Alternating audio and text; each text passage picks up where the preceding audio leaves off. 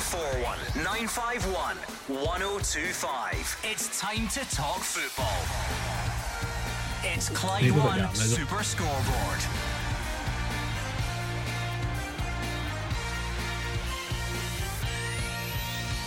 Good evening and welcome to Clyde One Super Scoreboard as we look back on another big weekend across Scottish football. It's as you were at the top of the Premiership after Rangers beat St Mirren 2-0 with Todd Cantwell back in the team. Brendan Rodgers was the angriest he's ever been at half-time, but Celtic rallied to see off St Johnstone 3-1, and there were big wins for Hearts and Hibs as Aberdeen's woes continue and Scotland gets set for the opening game of the Euros. I'm Gordon Duncan, and joining me tonight you have the pleasure of Andy Halliday and Rodger Hannah. It's a pretty dull, drab weekend. Celtic win, Rangers win, Hearts win, Hibs win, and Scotland get drawn against the hosts in a couple of no marks at a major tournament. Just a routine week in Scottish football. I don't know what we're going to talk about, Gordon. Yeah, very straightforward stuff, Andy Halliday, as if the prospect of game one at the Euros isn't enough. A busy old weekend in the Scottish leagues as well. Yeah, Roger's right. I almost don't know what we're going to talk about this week. Obviously, the small matter of red cards, no red cards at the weekend. We also have fixtures this week. We've got the Euro draw, as Roger mentioned, but more importantly, the status of you and Mr. Hannah's Christmas tree. Still not up, still not going. I don't care what you say. Holding strong. 01419511025 is the number you need, so why not pick up the phone and let us know what you are thinking. If we start yesterday and work backwards, Rangers fans, what did you make of the performance against St Mirren? How suitable a response was it to the European disappointment? What do you make of the Todd Cantwell issue, or is there now not an issue? He's back in the team, back in his position, had a hand in the goals. Is that a line drawn under it? Abdallah Sima back amongst the goals. Anything else that jumped out? There's some fairly concerning injury news regarding Nicholas Raskin and others, so share all your thoughts there please on 01419511025. We never avoid cliches on this show. A game of two halves. Brendan Rodgers was the angriest he's ever been, he says. Celtic fans, so what did you make of that first half performance? Was it worthy of him being as angry as he's ever been? What about the goal conceded and Joe Hart and all the rest of it? And then to flip it onto the more positive side of things, how pleased were you with the response, the standard of goal, the quality of those strikes in the second half in Perth? 01419511025. Fir Park is clearly the place to be for drama and goals, but are enough of them going in your favour? Motherwell fans, St Mirren fans, maybe you want to offer your thoughts on where it went wrong or what else you could have done at Ibrox. Andy Halliday will give us his unique benchcam perspective of Hearts' victory down at Kilmarnock as well. And hopefully by the end of the show, I really want to speak to someone who spent all weekend on Sky Scanner and Expedia and TripAdvisor and other travel websites being available to tell us what plans you've got for Germany. Now you know when and where and who.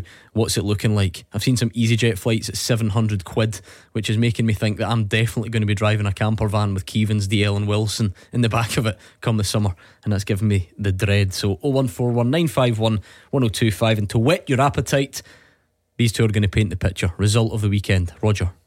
Result of the weekend dedicated to Gordon DL has to be Wraith Rovers. They were one down at Inverness. Duncan Ferguson still to lose a game with Inverness, and they score in 86 and 90 plus 4 minutes. They're a point behind Dundee United at the top of the championship, and they could soon be in the top flight for the first time since Gordon DL was prancing around Jackie O's. See, we are cultured on this show. We sometimes look out with the top flight. Go on, surprise me. Result of the weekend. I'll surprise you by picking Hearts. Listen, Rugby Park, not the easiest stadiums in the league to go to for any good club. Home record, for any club. Obviously off the back of now 4 wins on the trot as well. First time for over 5 years, I think I read, which is an incredible stat for a club like Hearts. So I mean, I don't think you look any further. Manager of the month, Gordon. Manager of the month, yeah. He's got his team selection bang on over the last month, I think you have to say. Benchcam still working sub-zero temperatures, doesn't like malfunction or anything. It's a bit frosty there. I spent half it inside, but it was no bad when I was there. Right, goal of the weekend, and I do think you've got good choices. You didn't last week, you were toiling, but this week I think we picked a couple of OGs last week, didn't we? But it's a good pool of goals this week. I was at Ibrox yesterday for Super Scoreboard. I'll have to go for Abdallah Sima's first goal. Started in his own penalty area by James Tavernier.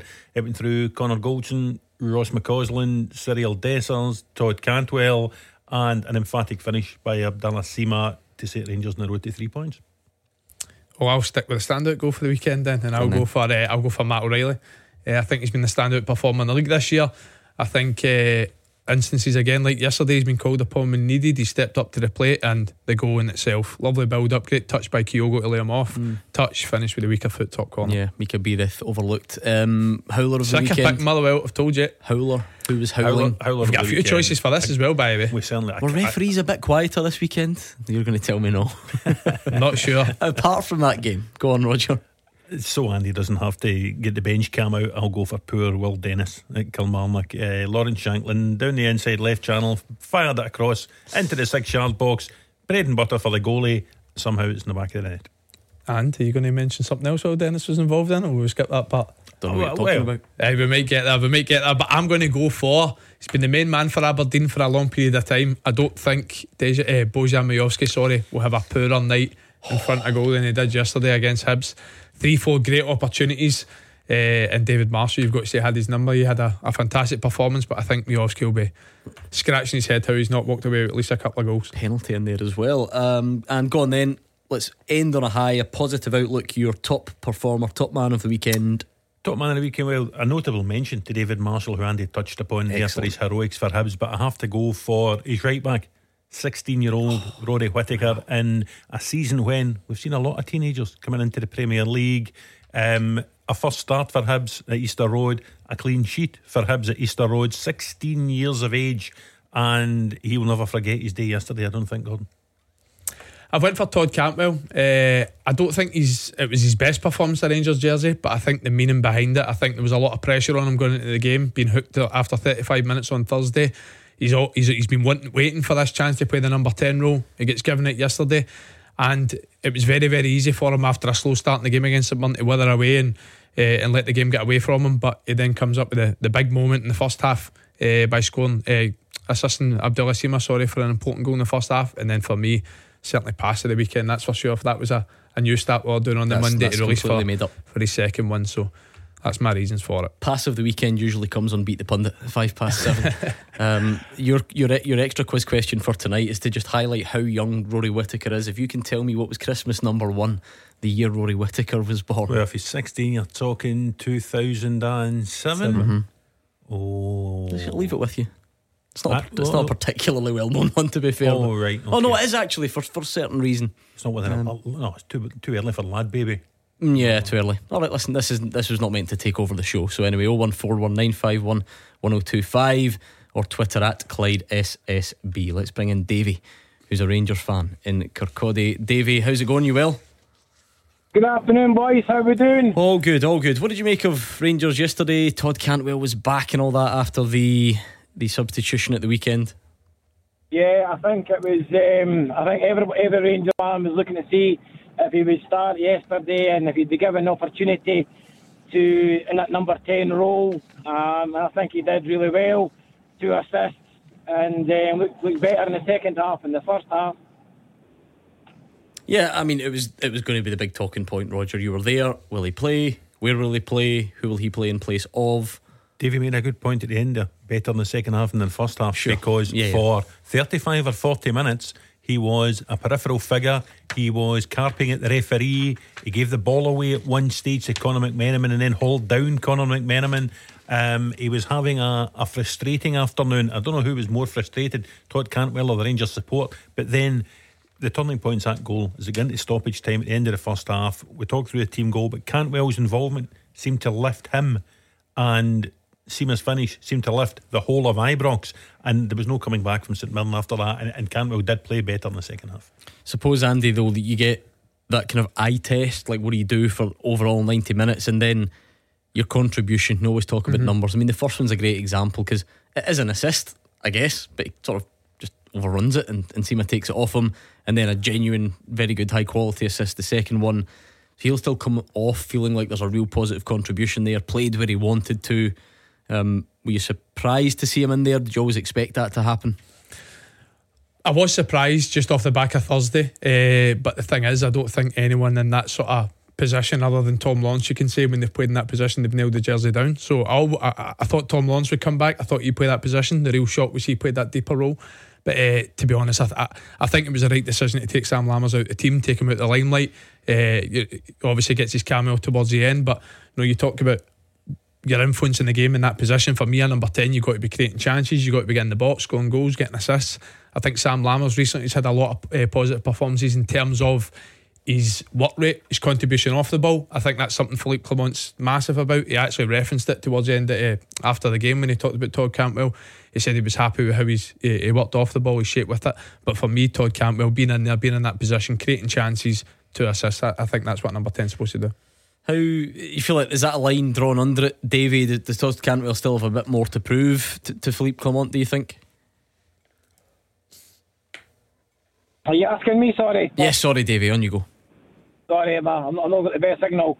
I don't know. I think there's been. There's that bad signal he's talking about. He did say he didn't have the best signal. It's funny because see when Gordon Duncan used to frequent Kirkcaldy, he used to always say, I've not got a good signal, you'll not get me for 4 days. Davies learned that, the oldest trick in the book. Late hours in Jackie O's. No signal in there, certainly not. Same question then, one of you two pick it up. How much of a line is drawn under it? How much does Todd Cantwell, do you think, still have something to sort of prove to Philippe Clement? It was really interesting. I spoke to Philippe Clement after the game for Superscoreboard and I asked him things like that, and I said, will we give the answer actually? Let's not spoil it. Right, we'll bring Davey back in a second. The Rangers manager said positive talks with Todd Cantwell helped, and he says the midfielder showed the reaction he wanted to see. We talked about the game on Thursday, and he agreed that he was not doing what he should do. He was frustrated about himself also and his performance on Thursday. So this is the direction that I want to see. It's a team sport, otherwise we need to become a tennis player or something. So you're part of a team, and Todd is part of a team. And we talked about that. I know this is a better position for him, but we need to look also to circumstances with all the injuries. And on the right side, we didn't have many players available. He did a good job there also. Don't forget this. Against Sparta Prague, he was one of the best players. And he knows that, so he stays available also to play on the right side or on the left side or in the center. So about that, we had also a really clear talk. So, right, Davey, I think we've got you back. On you go. Hello, just a quick point, Gordon. I know I'm from Kirkcaldy, but I'm actually working in Motherwell right now. Nah, phone signal in Motherwell's always impeccable, trust me. I can assure you I'm in Motherwell right now, and I don't know why the signal, but it's not the best. But if you can ask a question again, I was kind of cutting off in there. Is that a line drawn under it? How do you see Todd Cantwell's part in the team going forward? I think it's up to Todd Cantwell, to be honest with yourself. I think, as I said, Rangers fans, it's frustrating to see players like Cantwell getting played out of position. We've seen a lot of that recently. A lot of players who, in my opinion, just aren't going to make it at Rangers. I think your Sam Lammers, I think he's had enough chances, and hopefully from now, you can see it can't be all the weekend. The first half, I think the pressure got to him, but he settled into the game, and we started to see the Todd Cantwell that we saw sort of to the tail end of last season. So hopefully we go forward now. We've got a massive game at Tynecastle on Wednesday. I'm sure Mr. Halliday's waiting for that one. But yeah, hopefully now we've got a bit of a settled team. Hopefully we get McCausland on the right. I can't win. If Lawrence can stay fit as well, then hopefully we can kick on. Good man, Davey. Let you go and get that signal sorted out. Sounded good there in the end. Must have got to the right bit of Motherwell just to make it click. That was Davey on the line. What about David? Let's be a bit more official about things. This one's on the other line. How's it going, David? I'm good, guys. How's you? Not bad, not bad. What about the overall kind of performance yesterday, David? How, obviously it's a win and it's 3 points. How satisfactory was it? Are you still looking for a bit more, or do you just take it on the back of two draws? I think both the old firm teams are struggling. They're struggling to break down these teams who come out and just want to defend, and we're struggling for Celtic as well as Rangers for that wee bit of magic. Celtic struggled for quite a while on Saturday, the last game, and Rangers did as well. But I think the difference, as Clement said, he tried to play Cantwell in a different position, and it doesn't work. Cantwell needs to be playing off the striker. when he's playing off a striker, Rangers are a better team. They play better, they get better chances, and they score more goals. Rodger, how would you sum it up yesterday? We know this dance in Glasgow where, look, for some people who just look at the big picture and just say, oh, it's 3 points, it's a win, like what's the fuss? You will then get others come away saying, oh, that first half wasn't good enough, and you know, it's a good job we scored right at the end of the first half because that changed everything. How much more should Philippe Clement be looking for versus what he got yesterday? I think they both did enough to win yesterday, Gordon, and no more than that. Philippe Clement would gladly take the Rangers win off the back of 2 1-1 draws in the previous 2 games, but they will need to be better. They'll need to be better than that at Hearts on Wednesday night. They'll need to be better than that against Betis and Seville a week on Thursday night. They might even need to be better than that against Aberdeen in the League Cup final a week on Sunday. So he knows it's still, 10 games in, it's still very much a work in progress, but I think he'll feel better about his team after yesterday than he had after the previous 2 games, because they were a bit better. Yeah, I thought in the first half it was all quite slow and timid, and I thought Rangers just resulted for the most part. It just crosses into the box, which I thought St Mirren dealt with really well. But we've all heard the persistent message for Philippe Clement since he's came in the door is he wants his team to play forward quicker, he wants it to be more aggressive.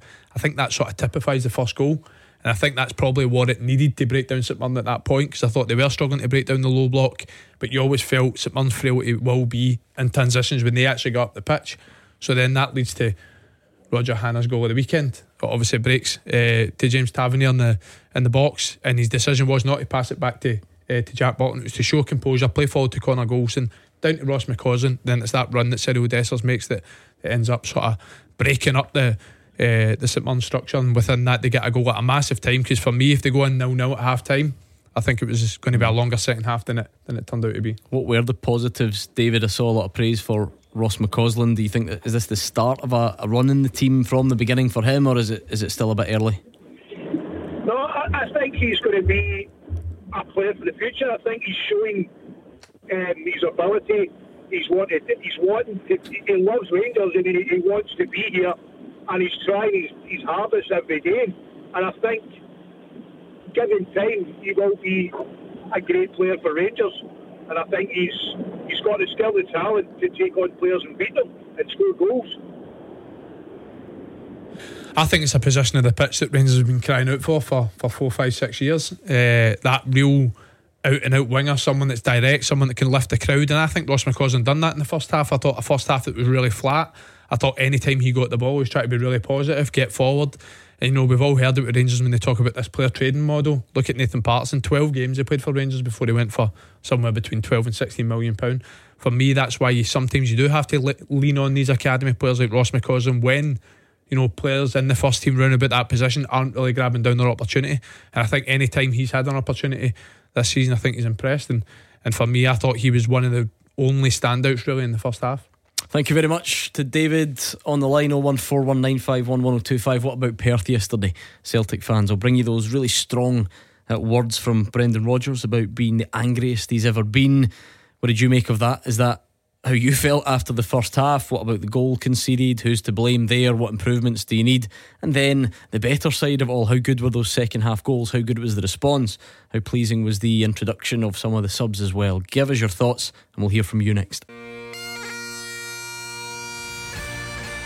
Patron saints of Patter. This is Clyde One Super Scoreboard on St Andrew's Day. Don't worry, you've not time travelled. I've got no idea why we're still bagpiping for St Andrew's Day, just in case anyone thinks that they've gone to sleep a week ago. Was it Hugh playing the bagpipes? Yeah. I thought nice, good. That's good. Fair play. Was that you? Was it? Just a tin of beans and away he goes. It's good. Gives him the energy he needs. 01419511025. Let's hear from Brendan Rodgers. He was the angriest he's been in football at half time, apparently. He says they were soft and got bullied at times, and that it wasn't befitting of a Celtic team. Yeah, I'm still angry, if I'm honest. The first half was nowhere near what you expect from a Celtic player and team. Just level of intensity and ambition in the game and speed, and absolutely nowhere near it. Got bullied for the goal, and we're soft in everything, with and without the ball. half time was the angriest I've ever been as a manager, and people who've been around me will know me that I'm normally very calm, and so it was nothing tactical. This was about the desire and what it takes to play for this club. And thankfully, second half, the players were brilliant. Callum McGregor was outstanding second half, and then I got more the energy and ambition that I want. What did you make of those words? Well, he talked about energy, and I thought that came from the introduction of Mikey Johnson. I thought in the first half, similar to what I was saying about Rangers, really slow, really ponderous. I thought the players were playing within themselves. I think especially in the front three, I thought they lacked real creativity. I've sort of said a couple of times on the show that I think Yang, anytime he's came on, I think he's impressed, but anytime he's been given a starting berth, I don't think he's quite made the impact needed. I thought he was really, really safe in possession anytime he got it in the wider area. Fast forward to the second half, Mikey Johnson really positive every time he got the ball, getting to the byline, getting crossed into the box, and then that sort of spurt moment of magic comes from him sort of starting off for the first goal towards Callum McGregor. A little jink inside, finds Matt O'Reilly in the box, but listen, the difference in tempo and energy was evident between both halves. Callum is a Celtic fan. How are you, Callum? Evening, Paro. How's it going? Not bad, not bad. Brendan Rodgers, the angriest he's been at half time. What was your feelings on it? Well, I'm surprised he's not been that angry in a few games this season. It's a very similar performance to a couple of the draws we've picked up. Very similar to the Kilmarnock game where we got beat at the start of the season. I actually had that feeling going through the game that we weren't going to get a goal. Didn't see it coming, but yeah, the second half performance picked up considerably, thankfully. What was the difference? Was it Mikey Johnson inspired, or was it something else? The team talk had a lot to do with it. I think it was your typical coming back from Europe performance, especially with another defeat against Lazio away. It's not difficult, it's not easy, coming back from home and going to a place like St Johnstone and trying picking up 3 points. But yeah, Mikey Johnson himself, he was really good when he came on. He has looked really, really bright when he's had his opportunities this season, which is nice to see, because I did think he was going to kind of fall to the wayside and get sent out on another loan or just allow his contract to run out and go for a free. I suppose you need opportunities, don't you? Because those things could well have happened if the injuries hadn't taken place. That's just the way football works, I suppose. To answer the question you asked Callum there, Gordon, about what made the difference, it was clearly the half-time team talk. I'll go back to what one of Brendan's predecessors, Gordon Strachan, used to say. If you have to tell a footballer something once, that's fine. Impart the instruction, tell them what you expect. If you have to tell them twice, then you've got a problem.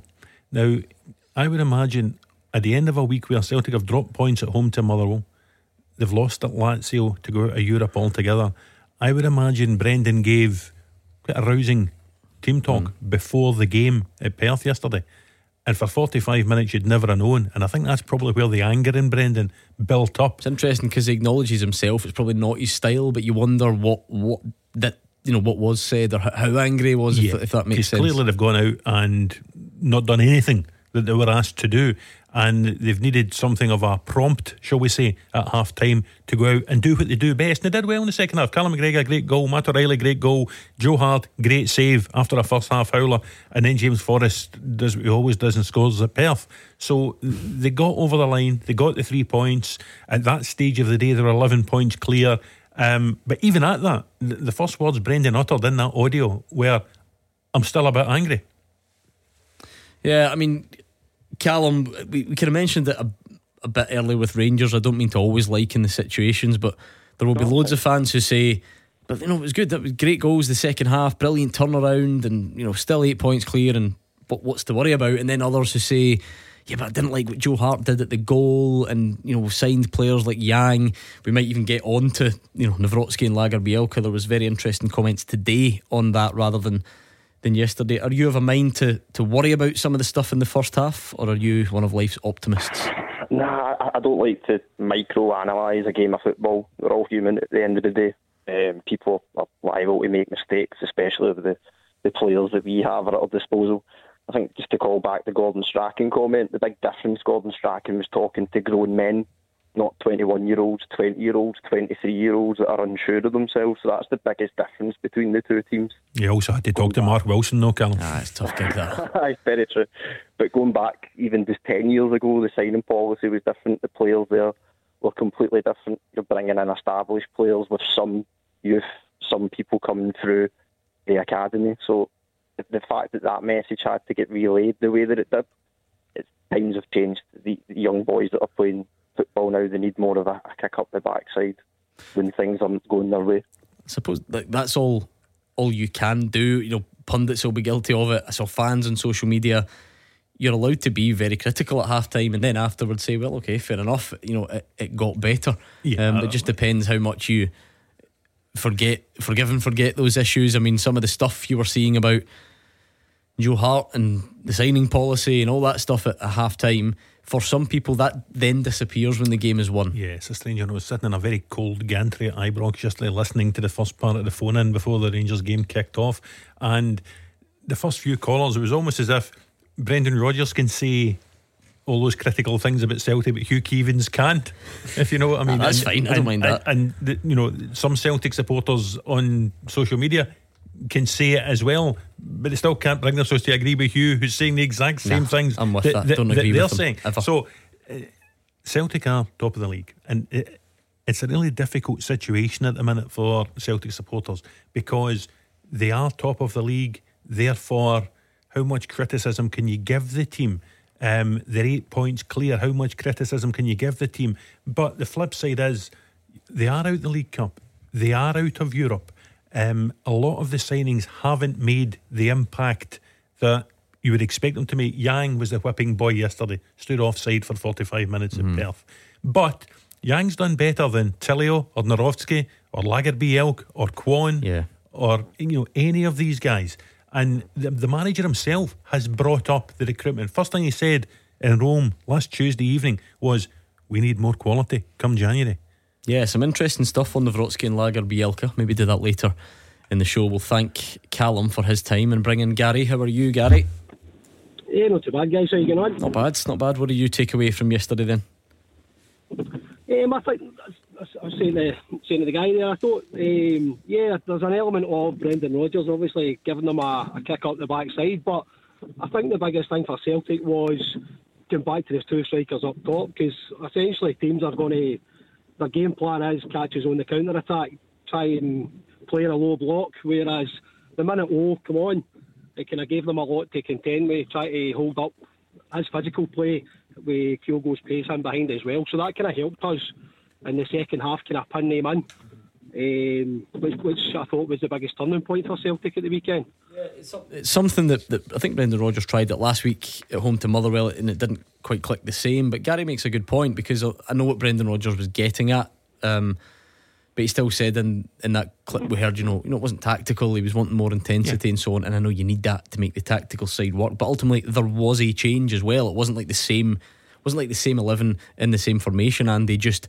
did things better in the second half. That there were tweaks that helped it happen. Yeah, there was. I mentioned energy, tempo is one of them, but a big thing for me was just forward runners. And again, you don't need two strikers to have forward runners and get people in the box. And I think that comes again the first run. Forward runs, people willing to get forward, selfish runs. I mentioned Mikey Johnson's part in the first goal. That doesn't happen if Alistair Johnson doesn't make a selfish run on the overlap. For me in the first half, it was more stand, give the ball, you go and do something, putting the onus on someone else, letting your teammate go and do it. Whereas I thought in the second half, players took the impetus to go and make an impact to themselves. I think Matt O'Reilly, again, perfect example for that. For the first goal, he's forward running into the box. Second half, obviously forward run, he went there and get the goal. So I just thought, and listen, the reason I brought up Mikey Johnson's introduction is I think energy is one of the most infectious things you can have in football. If one player shows 100% energy to make a difference, I think it spreads within your team and the fans. It was some goal, wasn't it, Matt O'Reilly? Did you see? I saw the quotes. He's putting it down to Pilates. Did you notice that? He feels more balanced. Well, my fiance does Pilates 4 times a week. I can't see her scoring that goal, so I'm not sure Matt O'Reilly's he's right with the Pilates. You don't see her bagging one in from 25 yards. We are weak foot. I'm not sure. And that's what he said, because he said it helps him feel more balanced. It's the best goal he's ever scored. It did help her get the Christmas tree out the loft early with his right foot. Listen, small marginal gains. Was that what they say? He's playing really well. He's a front runner. This must be the earliest Player of the Year shout you'll ever get in this show. It's not even Christmas yet. Front runner for Player of the Year. Going back to your point about tweaks, there have been a few tweaks. You go back to that 2-2 with Atletico Madrid, which was Celtic's best performance in Europe this season, and they played better when they went to 3 at the back when Nat Phillips came on, and they almost sort of did away with wide players. He hasn't tweaked the starting formation. He's stuck to the 4-3-3. I'll be interested to see. Surely Mikey Johnson's done enough to get himself a start against Hibs on Wednesday night at the expense of Yang. The one thing you would ask, when does O get a start? And when he gets a start, is it at the expense of the third central midfielder, i.e. Turnbull, or is it the expense of Kyogo? Here's the thing, Gary. We keep hearing Celtic fans say things like, it's 2023 and we're still bringing on Mikey Johnson. How is this happening? And then some people like Andy and Rodger are saying tonight, well, Mikey Johnson was the difference maker yesterday. So where do you sit in between those two statements? I think that Mikey Johnson, it's always been the same for him at Celtic, isn't it? Where I don't think it's necessarily the lad's fault. I think just the standards been set that high for players like Jota and stuff like that, and he'll never ever be a like for like comparison. So he is always going to get compared to these guys who are hitting high numbers and putting on their kind of performances. But I say, like Yang and that fall into that category as well. Just the standards been set over the past few years, and I don't think these guys will ever hit these standards. But I say he always tries his best, and as Andy said, he's always full of energy as well. It's always a plus to have in your team. I think a real boost to Celtic as well is the news that Daiza Maeda and Leila Bada are back in training, because I do think that's an area of the pitch, the wider areas. I think there's a lot of emphasis on, for me, Lewis Palmer over the last 2, 3, 4 games to be that main creative outlet, whereas over the last sort of 2, 3 seasons they've had Jota, Haksabanovic, Forrest, Abada, all these players where 60 minutes you'll go and give us it. If you're tired, if you're not producing, we'll take you off, we'll bring someone on. Whereas I think right now, I think there's quite a lot of onus in 1-2 players to make a difference. And listen, you play for Hearts, Gordon supports Motherwell. I don't expect any Old Firm sympathy from you two, but the two Old Firm clubs have had problems with injuries this season. You look at Celtic, bleeds, I knew you were going to say that, but Gary will tell you, Celtic without Hatate, Maeda and Abada, 3 of their first choice front 6, it's bound to have an impact. But we just don't talk about Paul McGinn's fractured cheekbone or whatever it is, and Mika Biereth. But okay, you've got Bevis Mugabe to come in. His loan spell, he's going so well, and then he's injured. No one cares, honestly. 0141951. It'd be better if you could keep 11 men in the pitch. Well, that's true. We'll get on to that referee later on. 01419511025. Thank you to Gary. Good time to call. What else are you thinking after the weekend's action?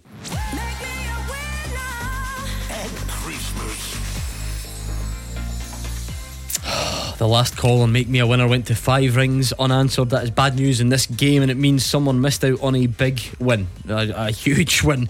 Don't let that happen to you. We could make you the winner of £185,000 tomorrow when we make another call, but you need to be in that draw. Text yes to 61025.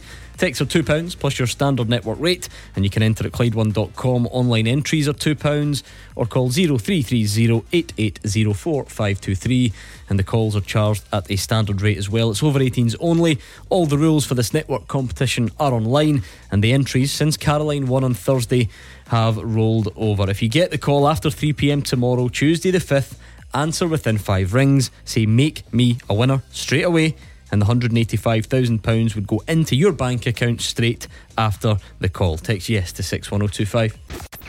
You are the voice of Scottish football. Call 0141 951 1025.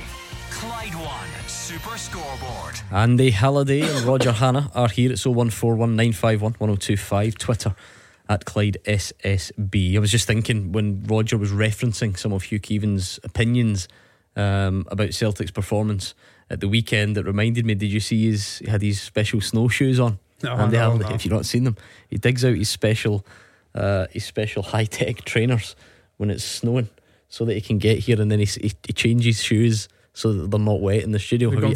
Gone for a tennis lesson. Have you ever seen? Well, and we were trying to get to the bottom of when they were purchased, and we're thinking that they can't have been any time after the 80s. Look how old they look. I've never seen them in my life. They're remarkable, aren't they? What they call high-tech squash.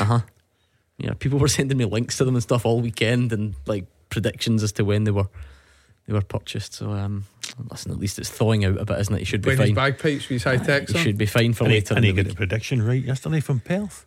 He did, as actually. he says himself, even a broken clock is right twice a day. Exactly. Let's bring in James, who's a Celtic fan in Port Glasgow. James, Brendan Rodgers was angry yesterday. Most of the fans we've had on, though, not so much. They're kind of seeing the positives of the second half. How do you feel? Complete opposite, guys. Good evening, Andy, Rodger. Hi, James. Hi, James. let's go back to the start of the season with Celtic in the midfield. In every game up to now, one of the midfielders or two of the midfielders have been totally off the boil. Hatate had a real bad spell. He was injured, come back, it was worse.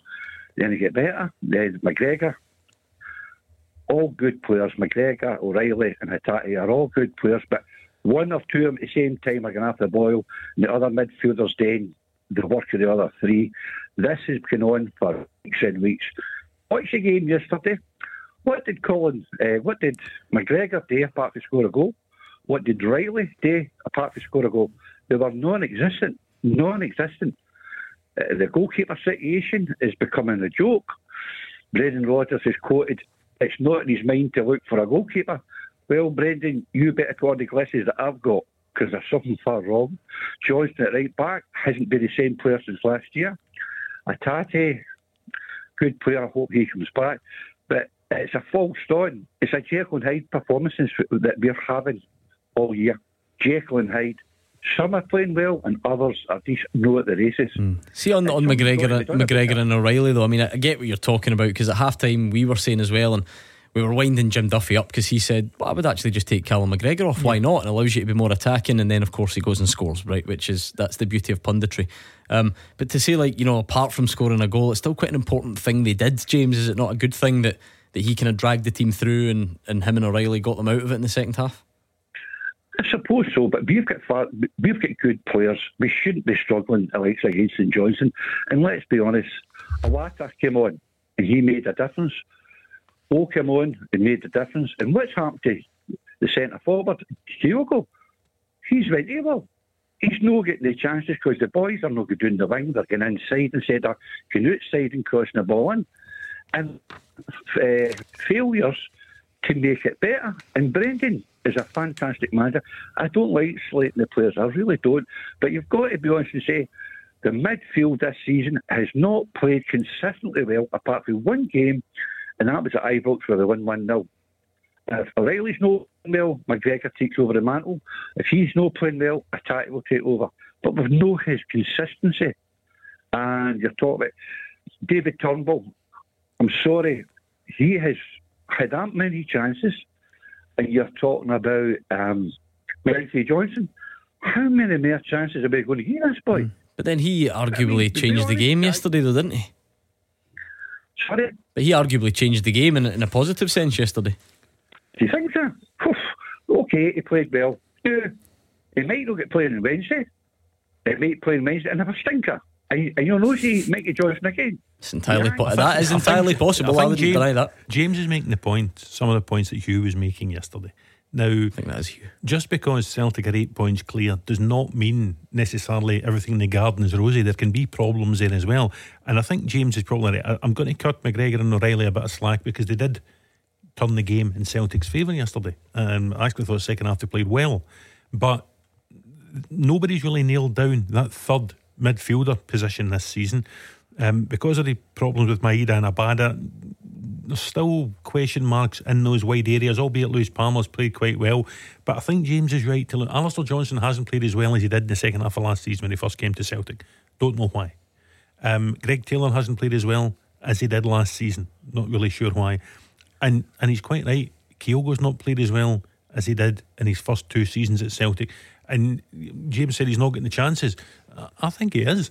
And he was off target with a good couple at Perth yesterday that in previous seasons he would have put away.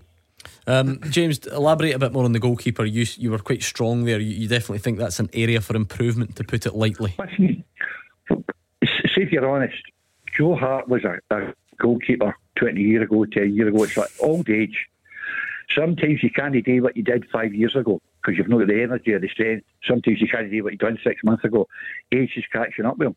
But he's cautious in Europe, he's cautious in the Champions League, Europa League, he's cautious in the Cup, he's cautious in the league. And Brendan says it's not in his mind to or a goalkeeper. Well, if he wants a goalkeeper, I'll come up and play for him because I could do better than Joe Hart. Well, I don't know how good a goalkeeper you were 20 years ago. I also don't know how good Joe Hart was 20 years ago. But it's clearly a debatable one. Let's call it that. What did you make of his part in the goal that was conceded yesterday? Well, Rodger said, Gordon Duncan says, if you tell somebody once and then you tell them twice, it's a problem. That, for me, that was almost a carbon copy of the goal against Motherwell last week. Although not quite the same type of finish, but again, Greg Taylor being goalkeeper side to try and block the room, where Joe Hart, for me, if you've got one of your defenders in between the goalkeeper and a striker, it's so that defender can clear the area so Joe Hart can come and collect the ball. Again, you look at both instances, I think he's almost stuck on his line. He's a bit in two minds whether to come or stay. And then again, Brendan Rodgers mentioned the word bullied. I just don't think that Matt O'Reilly gets a good enough clearance. Obviously makes a bit of a hash of it, clears it, but then I think Celtic have another sort of 1, 2, 3 opportunities to clear it, ends up bundled over the line. So I think that will be a worry that they've conceded the same goal twice in as many weeks. But I do think, listen, Joe Hart will be sitting having a completely different show if he doesn't make the save against Turner Cook in the last minute, because for me that was an outstanding opportunity for St Johnstone. I think Liam Scales's slight touch on it maybe takes a bit of the pace off it for Turner Cook, but Joe Hart ends up coming with a big save at the end. Two things. If Brendan Rodgers says, yes, I'm actively looking for a goalkeeper, then this show just goes into orbit. So he's never going to say he's actively looking for a goalkeeper. Should he? That's James's point. Listen, look where we are. We're in December. Celtic are 8 points clear. We'll soon be into the last 6 months of Joe Hart's contract. He is, I think, well into his 30s. What is he? Gordon, 35, 36 now. Joe Hart won't be goalkeeper for Celtic next season. No, definitely not. I don't think so. This is only guessing. I could see Joe Hart going to the MLS or something and extending his career about 3 or 4 years over there. What did you make of the incident yesterday, the goal? It's not clever. It's not clever against Motherwell the week before. It's not a clever goal he's lost. He is still capable. Cite the save deep into stoppage time when it could have gone 2-2. It's a fantastic save. He is still contributing. I think Celtic should be looking for players. They've got a huge recruitment department. Sometimes gets mentioned in the show.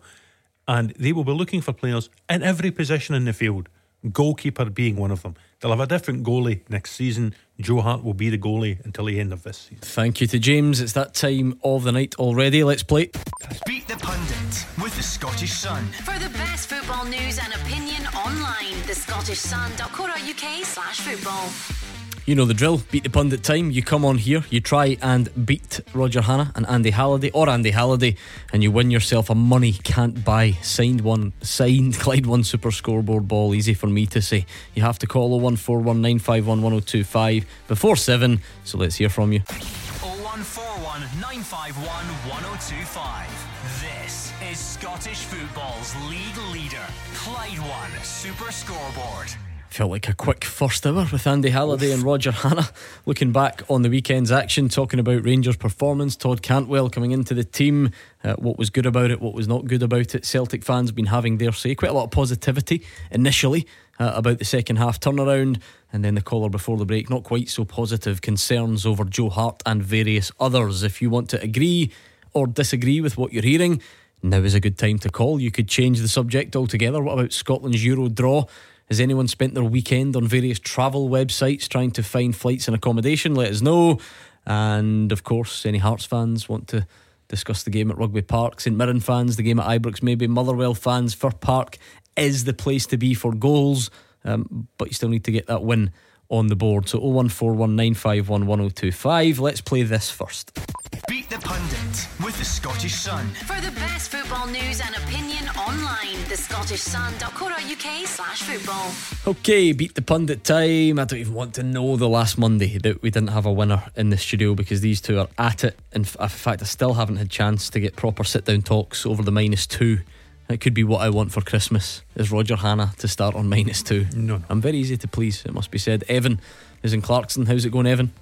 Not bad, thanks. How are you? Not bad. First time on Beat the Pundit? It is, yep. Good. I mean, fair play to you. It's a fairly difficult night. Is it just about trying to, is it like a giant killing? Is this like a Scottish Cup thing? You want to just try and topple one of the geniuses on the show?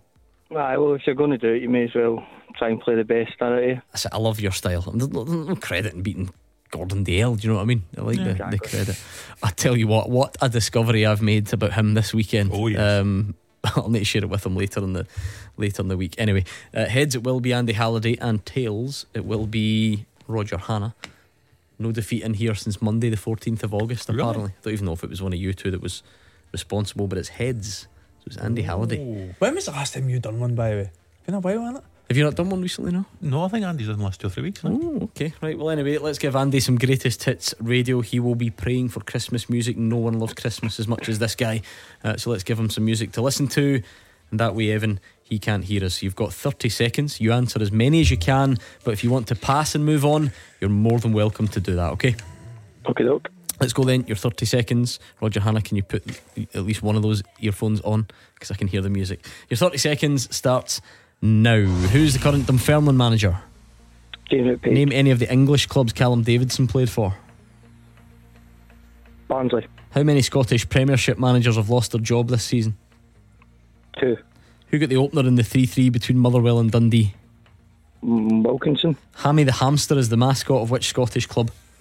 Hamilton. Who does Scotland face in their second Euro 2024 game? Hungary. Before heading to Liverpool, Ben Doak played for which Scottish club? Celtic. In what city will Scotland face Switzerland at Euro 2024? Stuttgart. Okay, let's bring back Andy Halliday. Can you hear us, Andy? Yes. Good, same set of questions. 30 seconds on the clock. And who's the manager of Dunfermline? James McPake. Name any English club Callum Davidson played for. Preston. How many Scottish Premiership managers have lost their jobs this season? 3. Who got the opener in the 3-3 between Motherwell and Dundee? Mika Beery. Hammy the hamster is the mascot of which Scottish club? Kelly. Who does Scotland face in their second Euro 2024 game? Hungary. Before heading to Liverpool, Ben Doak played for which Scottish club? Celtic. In what city will Scotland face Switzerland at Euro 2024? Cologne. Without even counting it up, I like it, Evan, because it felt like you said different things to him and different questions. Do you think you've done enough? Nah, I think he's not got many wrong there. So. What a game it was. What a game. James McPake is the Dunfermline manager. You both got it. Callum Davidson played for Blackburn, Leicester and Preston. Andy Halliday goes one in front. Count them up with me. Lee Johnson, Michael Beale, Stephen McLean, Malky Mackay. 4 managers have lost their jobs.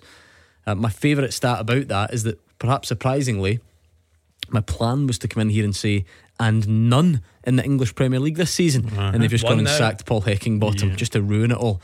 But anyway, so it's 2-1 to Andy. It goes 3-1 to Andy because Mika Beeret opened the scoring between Motherwell and Dundee. Connor Wilkinson got the equaliser, Evan. So I can see your thinking there. 3-1 Andy Halliday. However, Hammy the hamster. Hammy the hamster. But you know Hamilton. And I'm just moving on because the Kilmarnock mascot gets more airtime on this show than any other mascot. And he always tweets in and what's that hamster though? He's a squirrel, obviously. He's a squirrel. So one back, 3-2 to Andy. Scotland face Hungary in their second Euro 2024 game. Did you get that, Evan? Yes. Yeah, you did. Did you get that, Andy? Yep. Yeah, you both got it. So what's Andy still up by 1? Kind of lost track here, I think. Before heading to Liverpool, Ben Doak played for Celtic. You both got it. And in what city will Scotland face Switzerland at Euro 24? Cologne. It's Cologne, and Evan got it. Wow. Is that 5-all? No, 1 by 1. No. Yeah, 1, 2, 3, 4, 5 for Andy. 1, 2, 3. No, I think. Somebody needs to keep, because the producer's confusing me here. He says that was a draw. I thought Andy won. What do you think, Evan? You can decide. I think it was a draw at the end. What was the there. first 3? A late equaliser. Yeah, late equaliser. Yeah, 5-all. I think. What was the first right, 3? You went 1 up with Callum Davidson. You went 2 up on Beereth. He pulled 1 back, Hamilton. You both got Hungary. Yeah, so Stuttgart was the. Is that 1 by 1? No. Oh, Stuttgart the answer? Yeah, Stuttgart's the answer. Against Switzerland? Yeah. It's Cologne, no? Oh my goodness, a live steward's inquiry. Better not be Cologne because I've booked Stuttgart already. Sorry, I thought you said Evan said Cologne. Evans booked it. Oh, I said the answer was Cologne, did I? Sorry, sorry. That's the problem. Right, what a mess. Right, there we are, Stuttgart. So there we go. Well done to Evan. Are you actually going, Evan? Are you? Yeah. Did you have it planned before and hedge your bets, or did you book it the weekend? No, we booked it the weekend. Oh, did you get a good deal? No. I was going to say, is it that bad? I've not even dared to look. Yeah, Stuttgart and Cologne aren't as bad as Munich, but Munich's ridiculous. Right, hold on a minute. This is a problem. I'll tell you, this is slick. This is awful because people are now in my ear saying it is in Cologne. It is Cologne. I was literally just checking that. I'm positive it's Cologne. Oh, they've taken it away from me, Evan. Hope you've not booked the wrong city. I hope you've not booked it because I've just double checked that is Cologne. So you've booked Stuttgart? I hope not. I'll need to go and double check that now. This is where it was confusing. But we just go to the tiebreaker for good fun. You can have the victory. No problem. On your brutal tiebreaks by. Let's do it. This is great. I mean, I must admit, like, the question is, how many euros did Evan pay for his trip to Stuttgart? Yeah, exactly. I don't know if Evan wants to answer that question. Right, your tiebreaker is this. How many different nationalities have won the Scottish PFA Player of the Year award? Andy, write your answer down. How many different nationalities have won Scottish PFA Player of the Year award? Okay, what are you going for, Evan? 9. Oh, wow. Andy's gone 8. Easy for me to figure out. Evan wins. He has the ceremonial victory because it's 13, would you believe, of Italian, Japanese, Dutch, Swedes, Australian, Danish, Honduran, Northern Irish, Norwegian, so on and so forth. Evan, enjoy Stuttgart or Cologne or Munich or Madrid, wherever you end up. Keep us up to date. I'm jealous of everyone that's already got their trip planned. Good man, thanks for phoning in. Thank you. Good man, that was Evan on the line. To be fair, he's unlucky because I've just checked and Hungary's Stuttgart.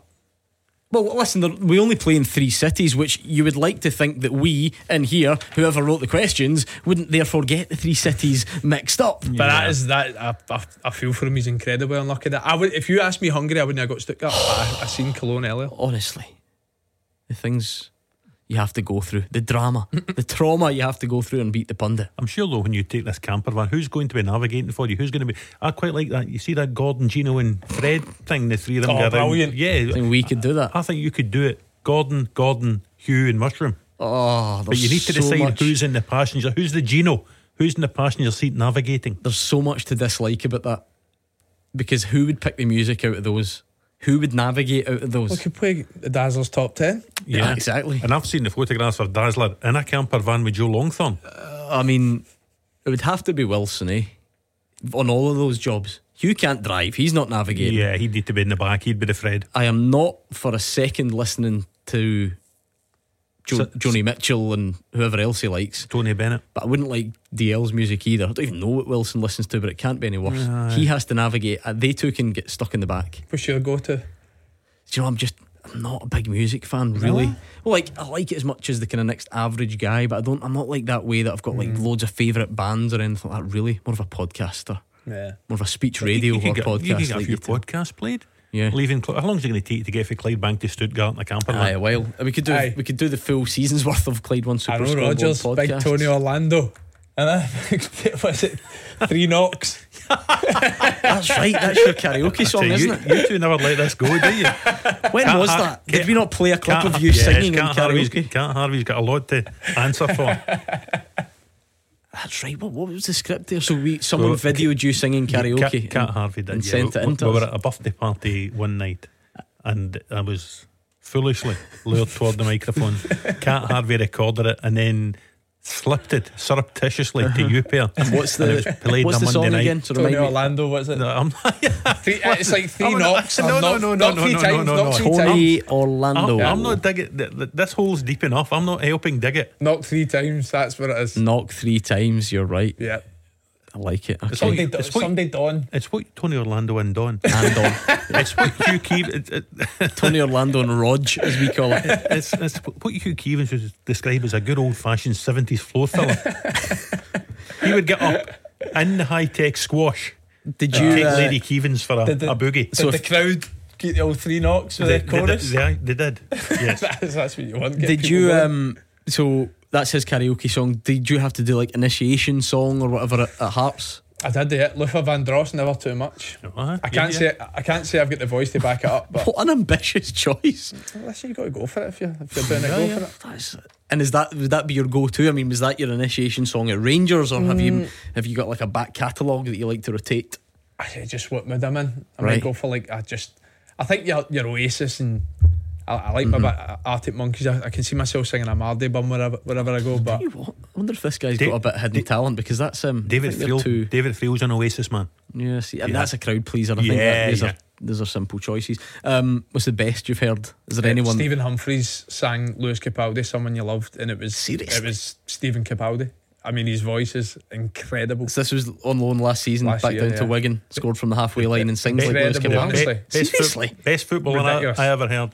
Adam Matthews. He was well known for it. Celtic. He was known for it, wasn't he? Was there not a video of that? Yeah. He sang it honestly, or something. Chris Brown. Honestly, Stephen Humphries even better. I've seen that video and brilliant, but I am that's impressive, because you're not going for a Lewis Capaldi song, are you? You're going for something a bit easier, a bit more of a crowd pleaser. Than fair play to him. Was he have that in his locker? Did he? Really, really good. He also sang it. We had a Christmas night out once, and he sang it in a restaurant, and people were greeting and all that. Like, honestly, like that. I can't believe that. It doesn't. I don't know what I mean by this, but I'll say it anyways. It doesn't look like it either. So anytime after that, neck tattoos, got the neck tattoos a lot. So anytime after that, where somebody had to do an initiation song, we just got Humps up to sing it again. I'm just going to sing it again, mate. You don't want to go after him though? No, I know, but we would leave that to the end. Just to clarify with you, Gordon, as well, we were in a restaurant for Gordon Dale's 60th, and there were people greeting as well. That was for a completely different reason. He was a nightmare that night. Oh, jeez, what a pest. Anyway, 01419511025. You can talk about whatever you want. I mean, we should probably keep it football if we can. I have actually lost track of which city Scotland are playing in. I know the first one's in Munich. So if you want to get your thoughts in, anyone else like Evan, I always feel awkward and I was like, I kind of wanted them to ask how much he'd paid for his flights, but you don't like to talk money on the radio. Do you know what hopefully I mean? the Switzerland he didn't book. Does he need to enter Make Me a Winner to fund this trip? That's what I need to know. So if there's anyone out there that wants to talk Scotland, you can do that as well, and you can reflect on the weekend's action. In fact, I'll tell you what, let's do that now and we'll go back to the weekend, because Matthew, he's a Celtic fan. He sounds like he's from this part of the world, but he's from Nuremberg, Germany. How's it going, Matthew? I'm good, thank you, Gordon. And nice to be on, my first time calling in. This makes me, I'm always nosy when this happens. So what's the story? Where are you from? How long have you been there? What's the script? There's a group of us that live over here. We work for various companies out here, but I've been over in Nuremberg for 8 years now. And there's a group of us that all go to the local football pub, the King's Arms, and we watched all the Scotland game, watched all the qualifiers together. And because it's the twin city with Glasgow in Germany, and we're just an hour up the road from Munich, we thought we'd call in and invite you all to come for a few days of German activities before the games kick off. We are there. Listen, don't need any second invitation. What did you make of it then? You're the expert. If it might get you on weekly between now and then, any advice to Scotland fans where they should stay, all that sort of stuff? How excited were you when you saw the draw? I mean, everyone here was buzzing, or our group of guys were buzzing when we saw the draw. So even speaking to the Germans in work today, they're slightly shaky because they know that Scotland have performed well, and the Germans aren't too confident about their football team with the past few qualifiers. So no, we're absolutely buzzing to have the Tartan Army coming so close. So yeah, we can't wait for it. Yeah, it would have been good anyway. And then, like you say, that fixture, when it came out in that order, and we realised that it would be game one, the opening game of the tournament. Is that safe to say that, you know, on one hand, Matthew, the host nation sometimes get a boost and they can be difficult to play? The German team's not in a great place. What is the local mood? I think they think that every game that they play at the moment they're going to lose. So I think to be coming up against us, where we're going to be obviously so excited to be part of the opening game and playing such a big game, kicking it off like that, I think they're not looking forward to it. It's definitely us that are going to be going into that game with more of a spring in our step than the host nation. So we don't still get overlooked, underestimated? No, I think also all the Germans over here, Germans hold quite a fond place in the heart for Scottish people. The way like they view us as quite like a good country, and they all take to the Scottish culture quite well. So I think that they don't really kind of overlook us. I mean, I'm sure when it comes to the football, they'll still fancy their chances against us, but they're definitely not confident going into the tournament. This should be the tiebreaker on Beat the Pundit. How many gallons of beer will be consumed in combination of Scotland fans and German fans? I take it you're going to tell us, Matthew, it's just is this the perfect host country for a tournament? It feels like there's so much excitement about it. I think it is, and I think that Munich for the opening game there's going to be some amount of good beer drank that day. So we're definitely looking forward to it. And looking forward to getting Hugh Keevins and a pair of lederhosen with the hush puppy. With the high techs on, imagine. What did you make of the draw? Well, Andy Halliday. There were, if you remember my dream draw, Germany was who I wanted for pot 1. So, but listen, I don't think it's an easy group. I think there was harder groups out there, and I think there was easier groups out there. I think Hungary's a nightmare for pot 2. I think they're just one of the up and coming nations with a lot of young players. They've done really, really well in the qualifying phase, but again, you know, teams, countries have got there for a reason. I just think Germany, they're not the workman-like Germany that we've seen in major tournaments in the past. They've struggled the last couple of major tournaments. They've not had a competitive fixture for a long period of time. They've got a new manager, so there's a lot more questions for them, and I just think getting that draw, brilliant. How many eyes are going to be in that opening fixture, and the fact that we're going to be a part of it's amazing. Rodger, thoughts? I think it's a terrific draw. It's got a wee bit of everything. There's the glamour of the first game. I still remember France 98, that first game against Brazil in the Stade de France. People still talk about it. It's going to be a magnificent occasion. The eyes of the world are going to fall on Steve Clarke and his players against the Germans in Munich, and there's just that little bit, as Andy says, a little bit that makes you think there's a result there. And listen, Hungary and Switzerland are going to be awkward opponents, but we could have had a lot worse out of both pot 2 and pot 4. I've gone from being excited about the Euros to never wanting to say the name of any German host city ever again. See, when you thought Beat the Pundit was a shambles, I don't think you realised just quite how much of a shambles it was. I'm going to find out who wrote these questions, and I'm going to lock them in a room with Hugh Keevins for a day and feed him unlimited tins of beans. Go on. Because the second game is against Switzerland. Yeah? Not Hungary, as we said in the previous question. And then the Scotland-Hungary in the last game, and that's the one that's in Stuttgart. Yeah, so Scotland-Switzerland is in Cologne. I'm lost. No. Yeah, it is. But we also said that who does Scotland play second in the group? Right? Yep. And it's not Hungary. It's Switzerland. But you said Hungary. Yeah. Oh, did I? I'm gone. Can we delete that Beat the Pundit from the archives? I think we give. Was it from Evan? He's getting a ball regardless. Evan the ball. What a shambles, honestly. I could have just moved on and pretend it didn't happen. Basically, so far this season now, Switzerland Cologne. Yes. So far this season, there are 4 managers have lost their jobs in the Scottish Prem. 1 manager's lost his job in the EPL, and 2 producers have just lost their job at Superscoreboard. Honestly, head's gone. Head is absolutely gone.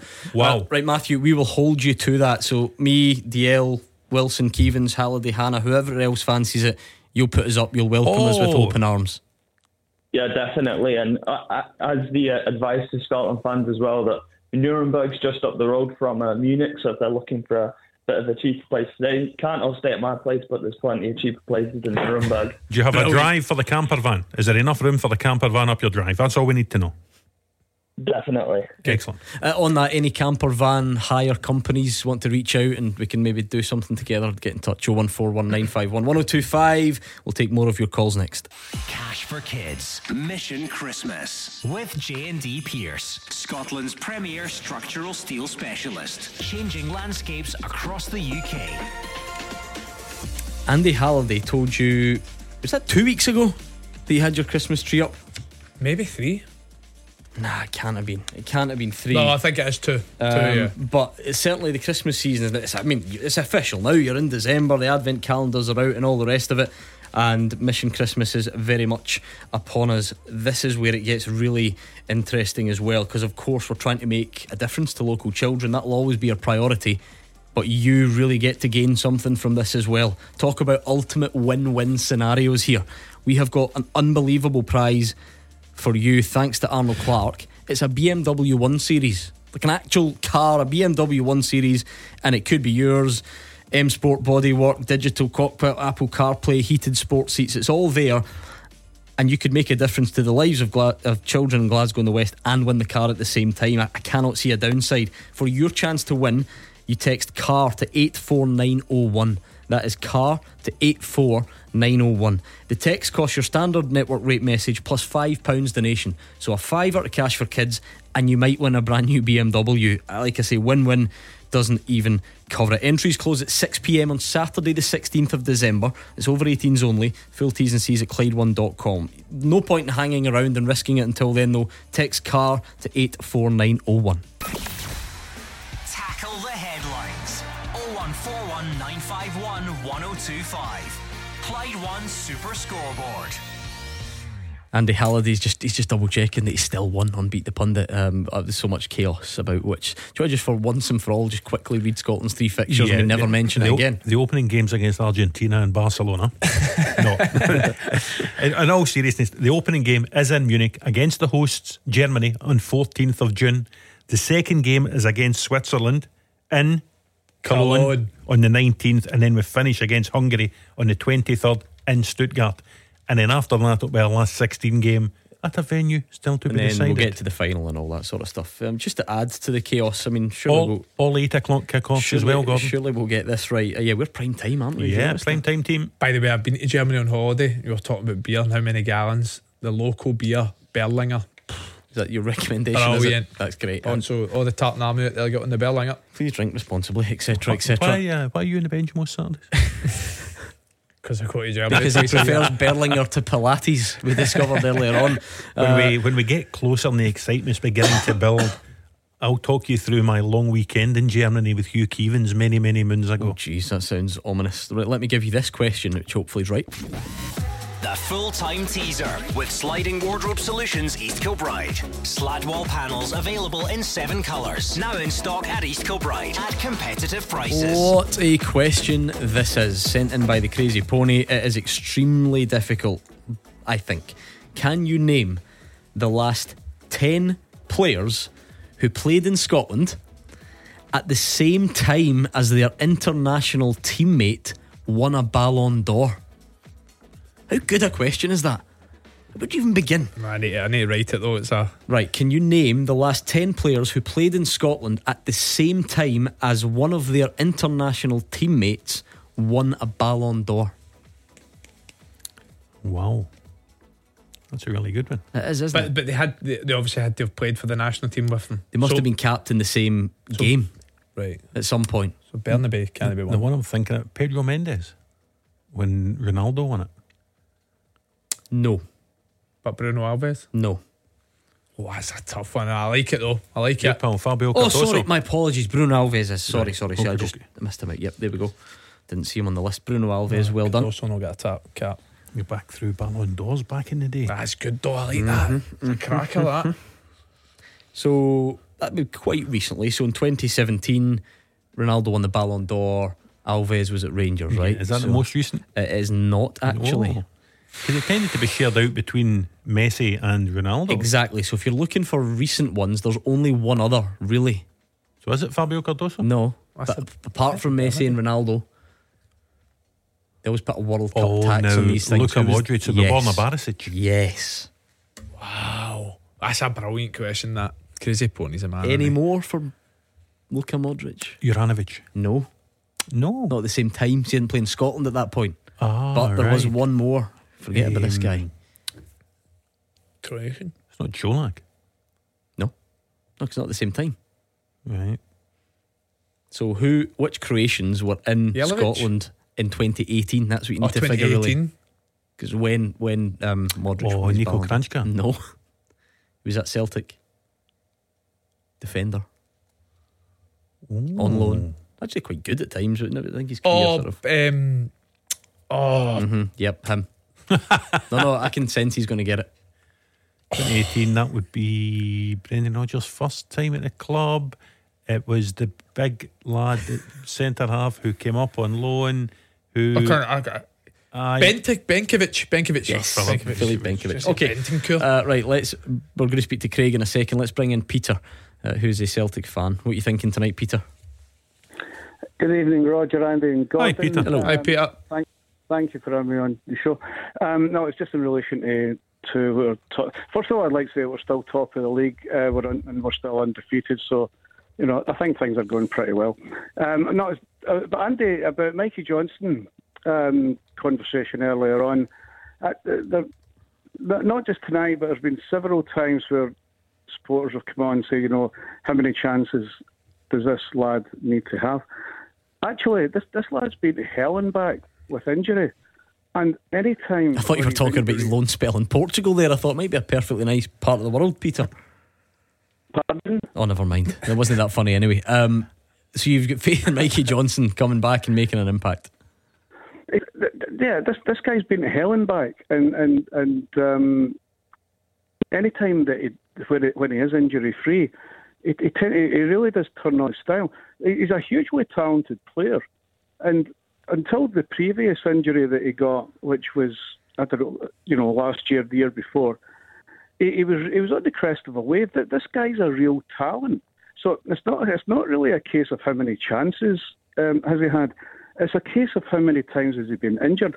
Now, see if Mikey Johnson can remain injury free, it'll be like a new signing, and I just want to know what the panel think of that.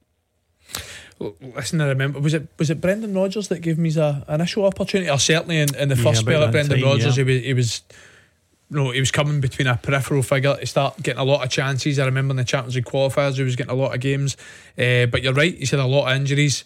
Clearly he was a player with a lot of potential and a lot of promise coming through.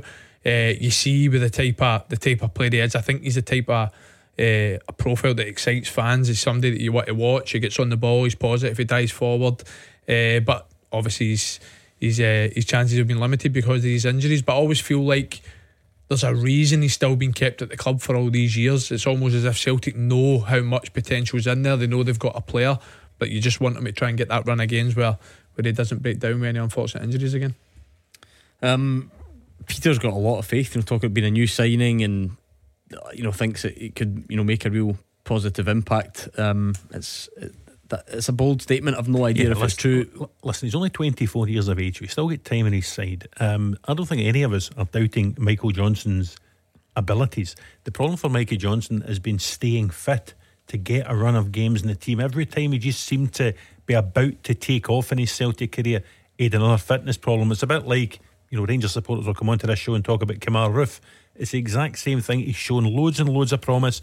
Supporters get really, really excited, and then there's an injury problem and he misses a period of time. So he's shown well in his appearances for the Republic of Ireland since he's played for them internationally, scored goals, looked okay at that level. So I don't doubt for a minute Mikey Johnson has the ability to make an impact and contribute at Celtic. It's about staying fit and giving himself the chance to show that to other people. But Peter, once Abada's back and Maeda's back and they're back in training, do you think we actually will see much of Mikey Johnson? Do you think he can hold them off as well? Well, it's a squad game. You need a squad, and Abada's had injuries. You really should need cover in every position. I think in January you'll see some big moves by Brendan Rodgers in the market. You had a caller on earlier on who was talking about the team talk at the weekend against St Johnstone, and the comparison he made was the team talk to a bunch of 21-year-olds now compared to maybe a team talk that he would have had a while ago. I personally think Celtic, I think the projects need to be limited, and I think we need to buy some growing up players, and I actually think we also need a bit of muscle there as well. We're quite short in a few areas of the pitch, but we need balance. There's been far too many projects, and I honestly think in January I think you'll see Brendan Rodgers really make his mark, and I think he'll make a big statement. Well, see, on that actually, that feeds in nicely. I like that, Peter. You'd think you and I had planned this before the show, because you've led us on perfectly to a really interesting clip from Brendan Rodgers today, which feeds into issues or potential issues around recruitment, because he says that Mike Nawrocki and Gustav Lagerbielke need to keep working hard and showing personality in training. He said they're both fit, they're both available. He's just not seen enough to pick them, basically, and he says those are the things that can edge an out of favour player in towards his thoughts. Yeah. Well, I think these are young players. I think it's not just about muscle. You need experience. I'd like to see a couple of guys in there who are maybe 26, 27, 28 years old. I'll tell you what, let's hear that actually. I think we can hear it. I think that lets us have a bit of context. Let's hear that clip. I think it's always personality. I think that, as I said, the young players that are coming in, there's obviously clearly players ahead of them. But what always takes my attention is training. I'm out there every day watching training. And when I see players train and work with that personality, then they'll always edge the way closer to my thinking. I said before, it's clear our squad is quite big, so there's players that have been ahead of them. Unfortunately for the likes of Mike and Gustav, Scalesy come into the team and really took his opportunity coming in. We get Nat Phillips He's been brilliant since he's been here, been a real great positive influence, and it's the one area of the team that you don't necessarily want to change too much, especially when both players are fit, because it's all about the two players playing. So I think for any player, it's all about what they do in training, and that is all they can do. You know, you can't get too disappointed if you're working hard, and then hopefully those opportunities come for you. It's quite something, Rodger, Hannah, because people have been saying in recent weeks, where are Lagerbielke and Nawrocki? Maybe they're injured and all this sort of stuff, but very clearly explained by Brendan Rodgers, not up to it yet. What is that? That's not good. Nearly £8 million between the two of them. Yeah, it's really interesting. What will be more interesting, and Peter will agree with this, what Celtic do in January, because there has been a focus on development players, younger players who come in at a certain cost, be developed and then be sold on at a profit. And it now looks as if, rather than just doing this as part of the policy, this seems to be 100% of the policy. When was the last time Celtic, Peter touched on it, when did Celtic last go and spend 6, 7, £8 million on a 27 and a 28-year-old to improve the team there and then, even though you're going to take a financial hit on that player? But those two examples then, fine, knock a couple of years off, knock $1 million or $2 million off, and that's what you've got. Andy, Yang might be a project, right? Kwon might be a project, Tilio might be a project. Lagerbielke is a Swedish international, and Nawrocki was a mainstay for Legia Warsaw, and they paid millions of pounds for him. They're a touch young, but they were not project signings. They were main signings, and neither of them can get in the squad. I think in Lagerbielke's case, it's £4 million, is that right? For me, if you're signing a centre half for £4 million, I'm expecting him to play 25-30 games in a season. And I get it, he's had injuries, but he's been back long enough now to force his way back in. And like he says, he's not even making the bench at times. And it was interesting hearing Brendan Rodgers talk about how you train, your enthusiasm towards training is how you get into my team or force my way back into your plans. And I think that sort of coincides with Callum McGregor's post-match interview when he talks about Mikey Johnson. This is how good he goes. He goes, to be fair, he's training like that for 3 weeks.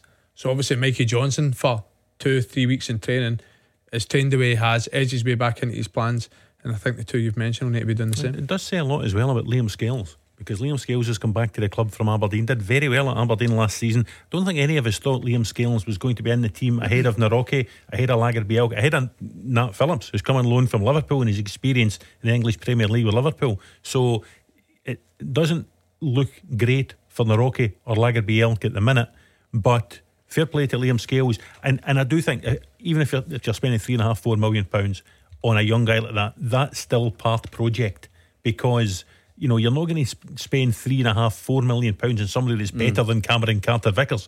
It's someone who's going alongside them though. Yes, it's someone who's going to go and come and compete and get in the team. But the projects only work if you can get these players into the team, improve them and sell them. You're not going to sell any of these players at a profit if they're sitting at Lennoxtown training and doing nothing else. If you've any thoughts, this would be a good time to share them. Thank you very much to Peter on the line. What are you thinking then? We're looking for 10 players, the last 10 who played in Scotland at the same time as their international teammate won a Ballon d'Or. They must have been capped in the same game. So like Bruno Alves was at Rangers when Ronaldo won the Ballon d'Or. Barisic was at Rangers when Modric won the Ballon d'Or. Benkovic was at Celtic. Dom Thomas of Queen's Park fame is trying furiously, frantically to get one of the answers. He's given me a few wrong ones so far. Stefan Givas? Yes.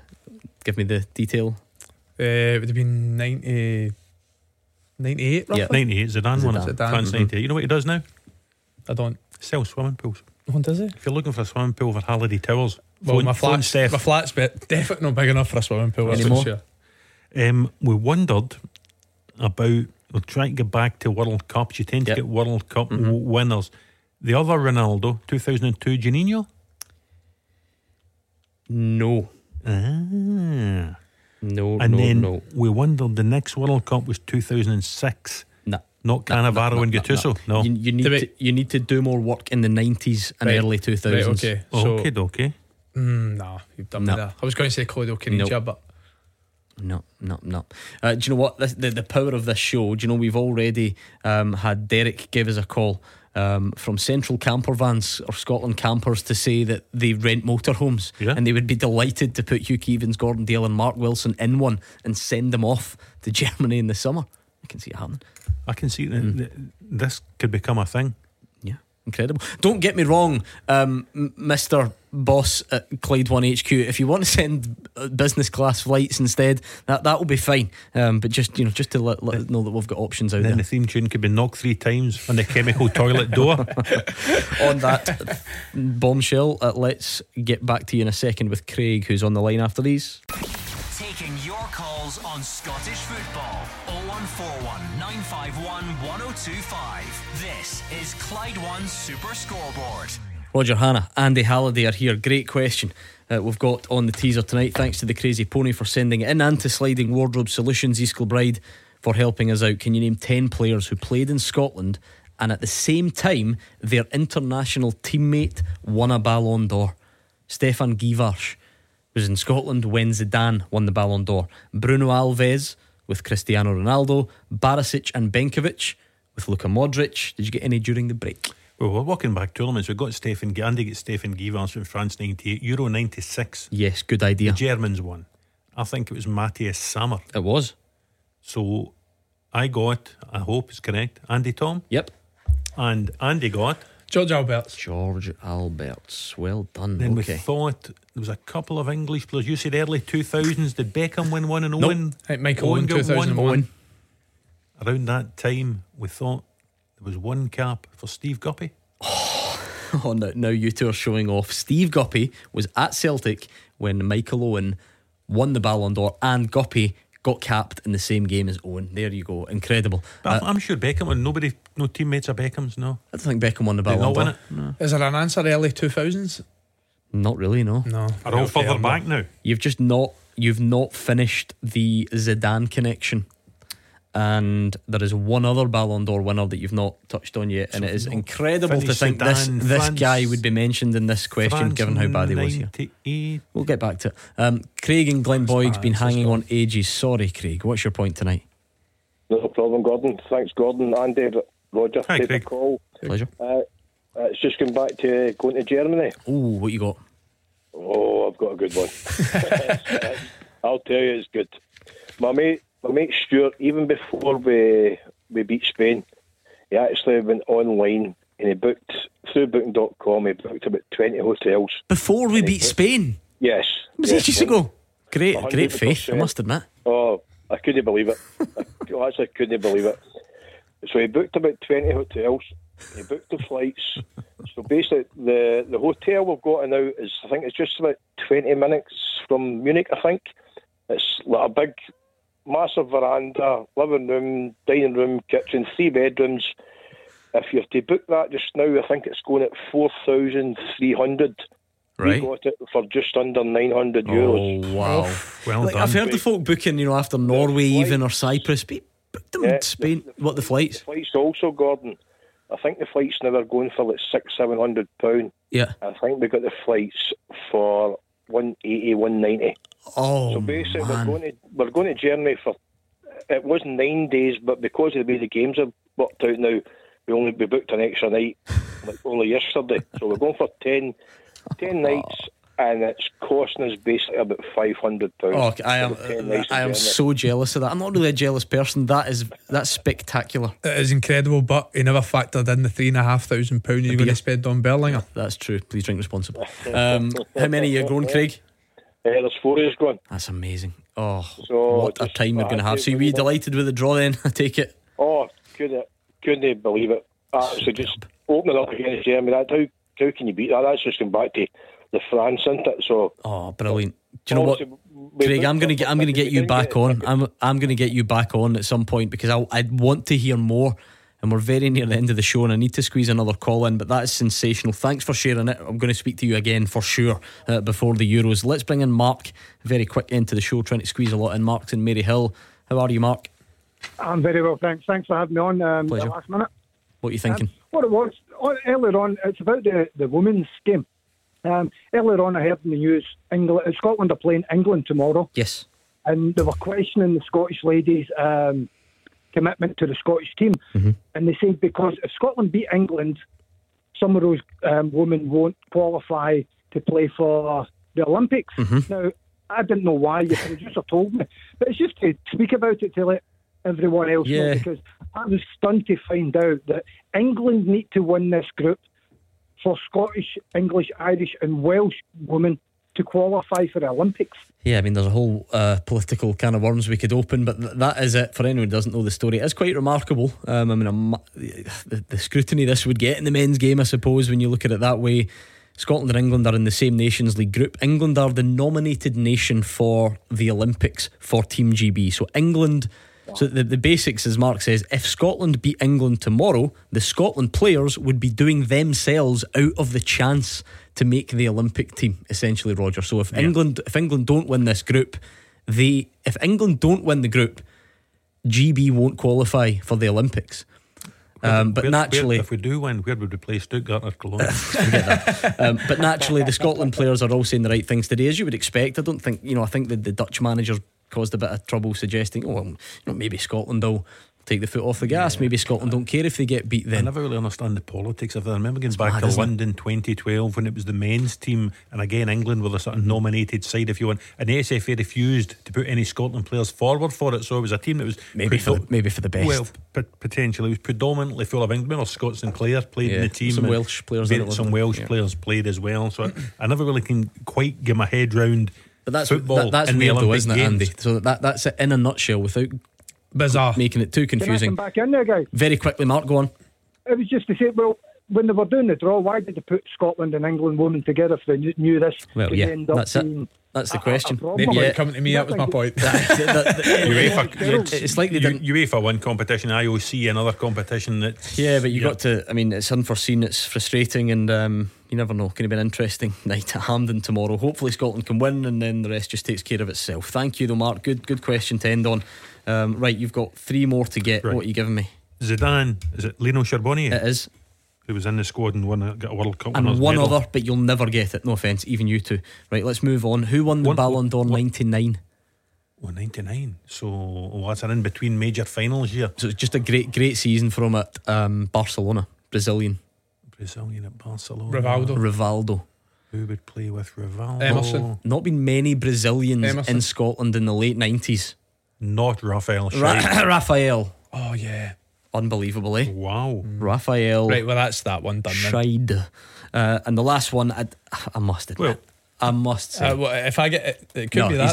He's not getting it. Well, go for it. No. Paolo Nedved, Lee Borsionko. No. By the way, good shout. Are we going back to Hristo Stoichkov? No, it's 98. It's Zidane, and it's a player who played for Hearts at that time. Russi. No. Stefan Pai. Nope. Mahi. Right, I just need to tell you. Whoa. No, quick. We're nearly out of time. It would be Hearts. So 98, 99. That would be a Jim Jeffries team. Hurry up, midfielder. Played for like Montpellier, PSG. Vincent Guérin, there we go. Whoever he may be. Thank you to Rodger Hannah and Andy Halliday. That was really, really busy tonight. And if you didn't get through, we can do it tomorrow with Gordon Duncan and Kenny Miller. Already looking forward to that. I miss you between 8 and 6 the next day. So we'll do it again tomorrow. And don't forget, Callum Gallagher is up next.